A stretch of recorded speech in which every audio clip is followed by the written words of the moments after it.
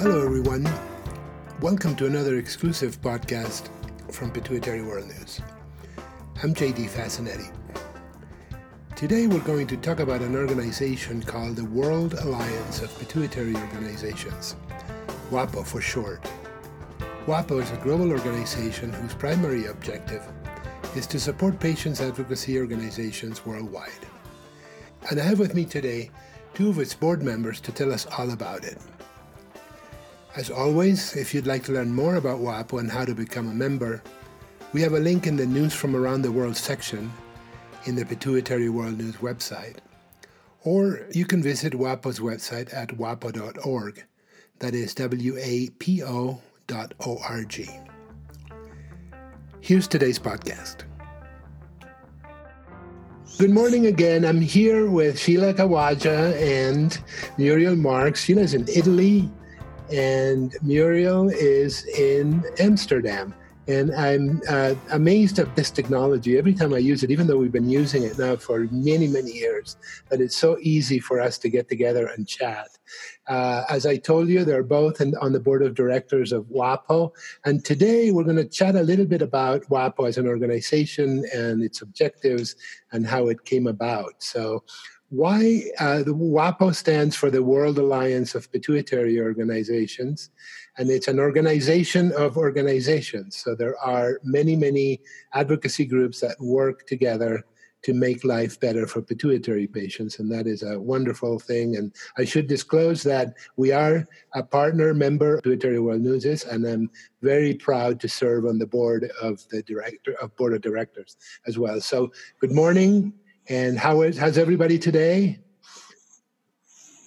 Good. Great. Okay. We're fine. Thank you. Thanks for taking the time for doing this. I think it's going to be fun. So why don't you tell me how WAPO came about? How did that happen originally? What was the original idea and who was involved? Sheila, why don't you start? I think Muriel is the historian. Okay, sorry. Okay. Yeah. Well, let me start. In the early days of 2012, Novartis originated the first patient advocates meeting. And they invited several patient advocates who were working global or were in Europe to join a 2-day meeting in Zurich. And I've joined in 2013. That was the only meeting in Rome. And from there, it was an annual meeting with the same group of patient advocates. And also WAPO became involved in the program and supporting the program with a small group. And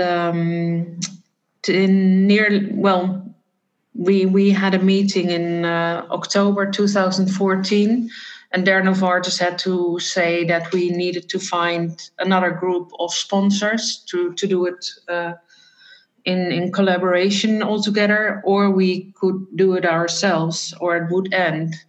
And with the same group we were working already with, we decided to organize our own organization for patients, and we discussed this as well with the group at the Novartis meeting, and they accepted. So I think with 5 people, we started then to look into what an organization needed to have to start. And the Dutch Adrenal Society was very helpful, and they supported us with the first loan to go to the notary, to go to the Chamber of Commerce, to start a bank account. And from there, it all started. And finally, we had our first summit in May 2016, yes, where we were officially I remember noticing founded. That, even though we were not members yet, but I remember seeing that, and I said, what a good idea this is to get everybody together. So when you started, was there an idea of how the organization was going to be shaped and the sort of things we were going to do? Or did that evolve as the organization matured? Yeah, we had an idea, but during the years it changed and it improved, and there were more contributions by other patient organizations. We learned from them, they learned from us, and that's how we were evolving in our existence. Yeah. So now, tell us how it's grown to how many people, how many organizations, and so our audience knows what we're truly dealing now with a global organization.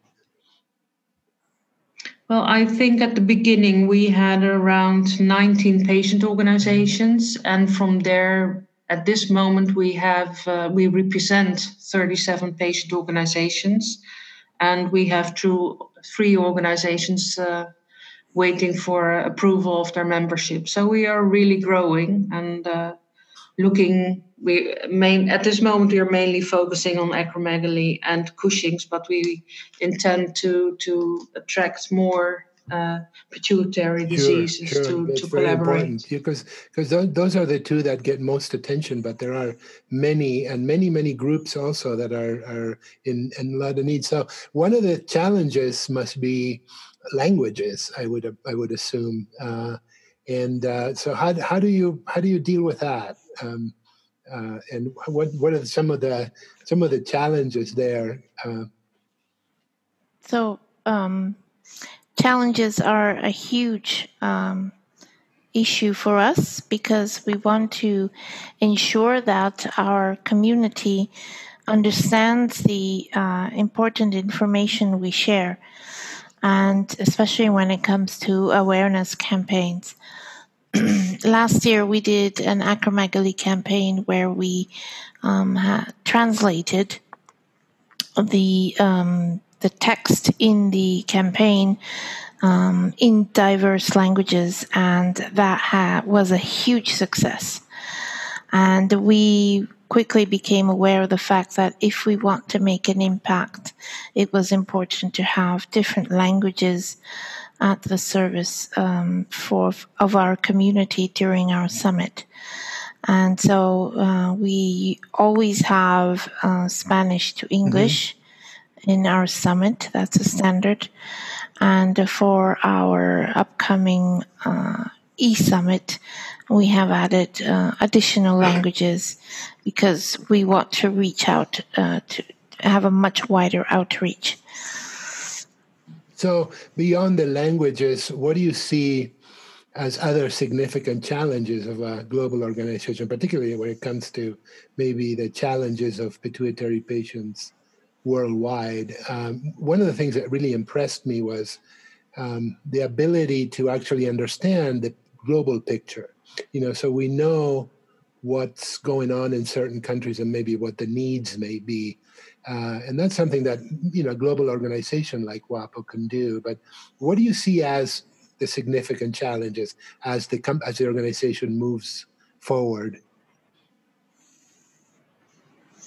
I think the health systems in each country, in each region, are a huge challenge, something that we often come across, and sometimes that puts a stop to our initiatives.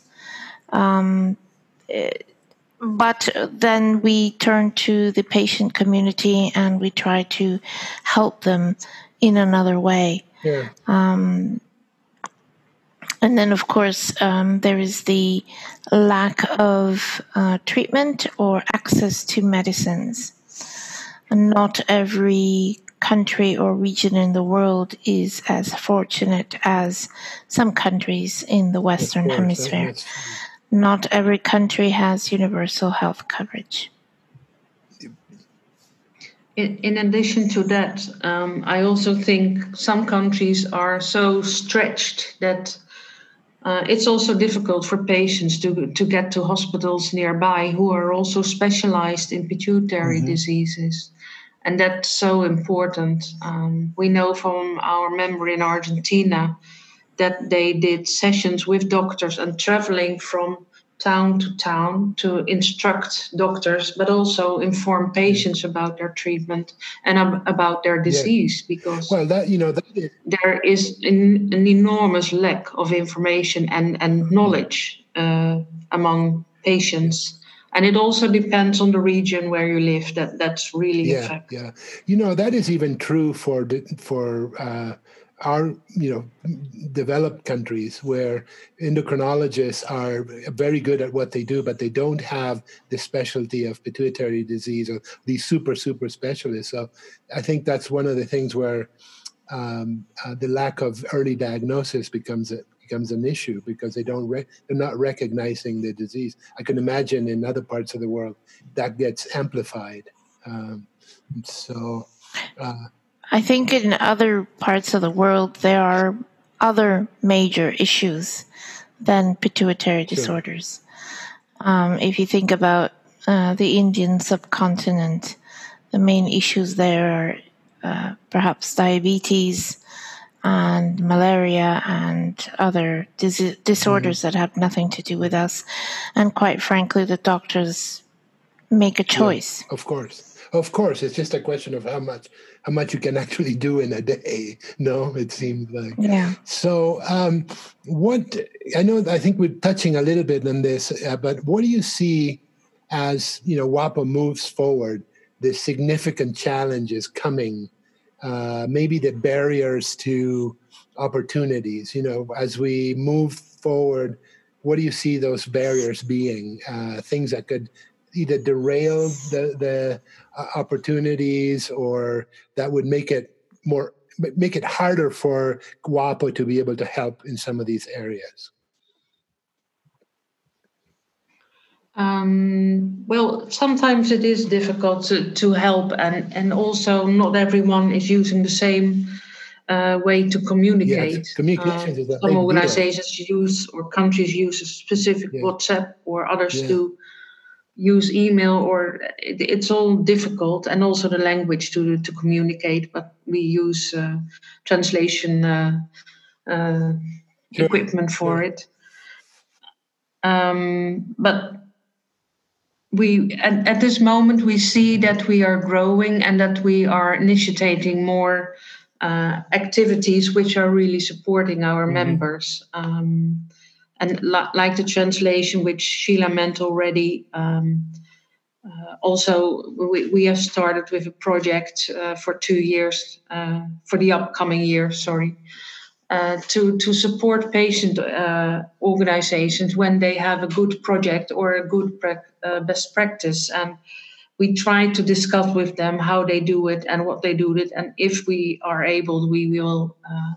We also have a financial support to the project, because many organizations are not supported by government or in another way. And also pharma is not always available to support them too. So you need to be at the right people to support you. And so possibly it's really difficult types to of find organizations that maybe will be listening to this podcast, that might be either foundations that may be willing to have a chat with WAPO about how they could support these opportunities. If I may add to this, I think I've seen the organization change over the years. The focus has changed. We went from trying to do everything possible to gain visibility because we were fresh. And now we are really focusing on projects to help the patient community around the world. I think the opportunities lie in how good we are able to listen and understand the needs of the community. And the challenges are something we can't really foresee, but they will come along as we start to work on projects. Well, it's interesting that as an organization grows, new opportunities, new membership, new discussions and collaborations make all these ideas happen. One of the things that I think it's really cool is, open-minded ideas. To say how do you tackle these things differently, creatively, to solve these problems. So I think the future for WAPO seems very bright. We are very excited to be in part of it. So I'm glad that you guys are doing this. So let's shift a little bit about, because this has been in the mind of everybody. How do you think COVID-19 has affected the organization and the plans? Has that slowed things down, or we're just moving forward? Not trying to pay not too much attention to, just continue to get some things done. How do you think that has affected us? As you very well know, we had to up and about just change the entire flagship event. Yeah, of course. And that was a major concern, and a lot of work went into creating this e-summit. Yeah. Because we are a global organization, we are used to communicating via Zoom, Teams, whatever the platform is. So under that perspective, nothing much has changed. We have created what we call the Global Cafe during the lockdown to reach out to whoever of our members wanted to reach out, and just to listen, to change, what's the situation in your country. And we learned a lot. Mm-hmm. And hadn't we done that, we wouldn't have learned about the situation in their country. So under that aspect, we created this virtual platform, which I think we will perhaps pick up again in the winter during the dark months when we are more indoor than outdoor. Do you think people are actually, patients, or obviously patient organizations, are they engaging more now than before, or is it the same, it's just different? I think it's a lot more. I think you're right. Also because many patients who couldn't be involved because they couldn't travel, either because of their health, or they didn't have any funding, or they couldn't leave the family, whatever the situation. Now all it takes is the push of a button, and maybe staying up late at night or early in the morning, but you are in the comfort of your home and you have nothing to worry about your health, now even more with COVID. So I think that is the way forward. I must say that I personally, but I think a lot of us also, I miss the one-to-one interaction, the traveling, the expectation, the meeting with friends and discussions, and it has a completely different vibe. And I think you get a lot more done in person than through a screen. It's very practical. Yes. There's no doubt about it. It is cost efficient, it is less time consuming, but you miss that human aspect. There's so much creativity that happens when you can get people together and discuss, and you're not, it's just different, totally different. I totally agree with you. I miss it very much, although I'm sure that we will be doing Zooms for a while still. So let's, since we have an audience that is listening to these, what would you tell an organization is the reason they should engage with WAPO and become part of WAPO? And how do they get involved, and how can they participate?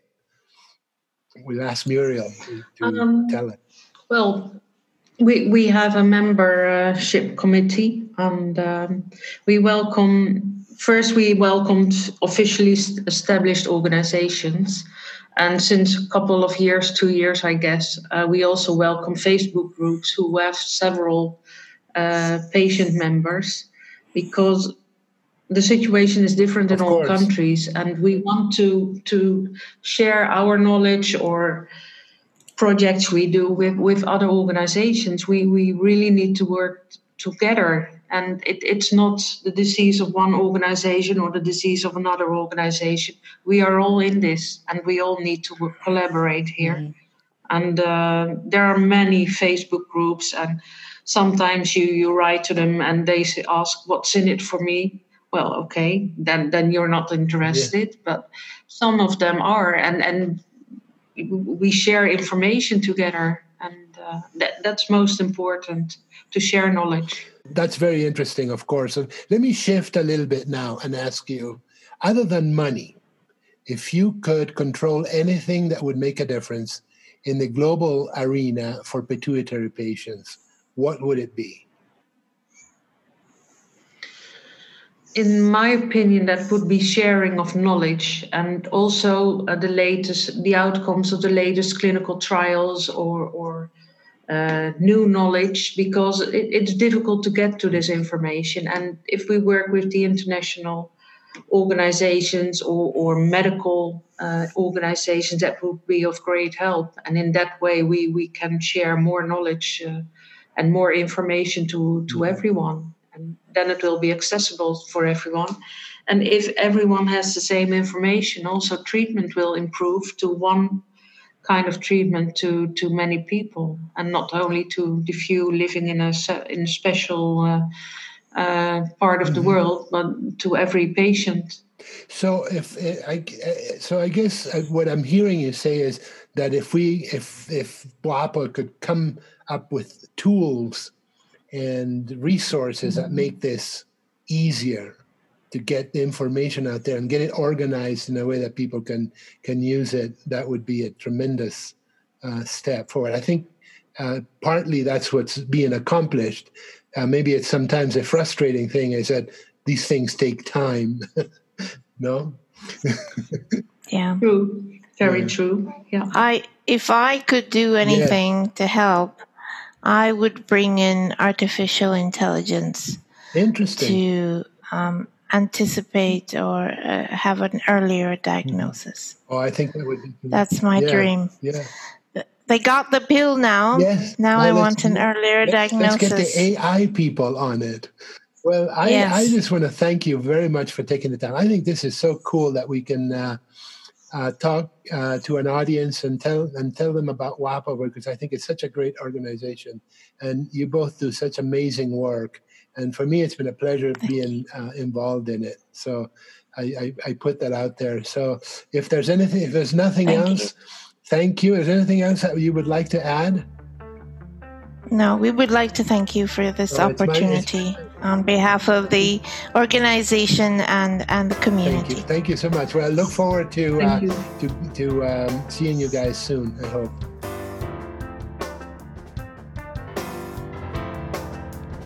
You have been listening to another exclusive podcast from Pituitary World News.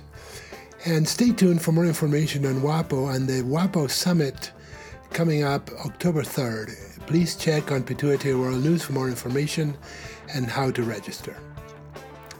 Thank you for listening.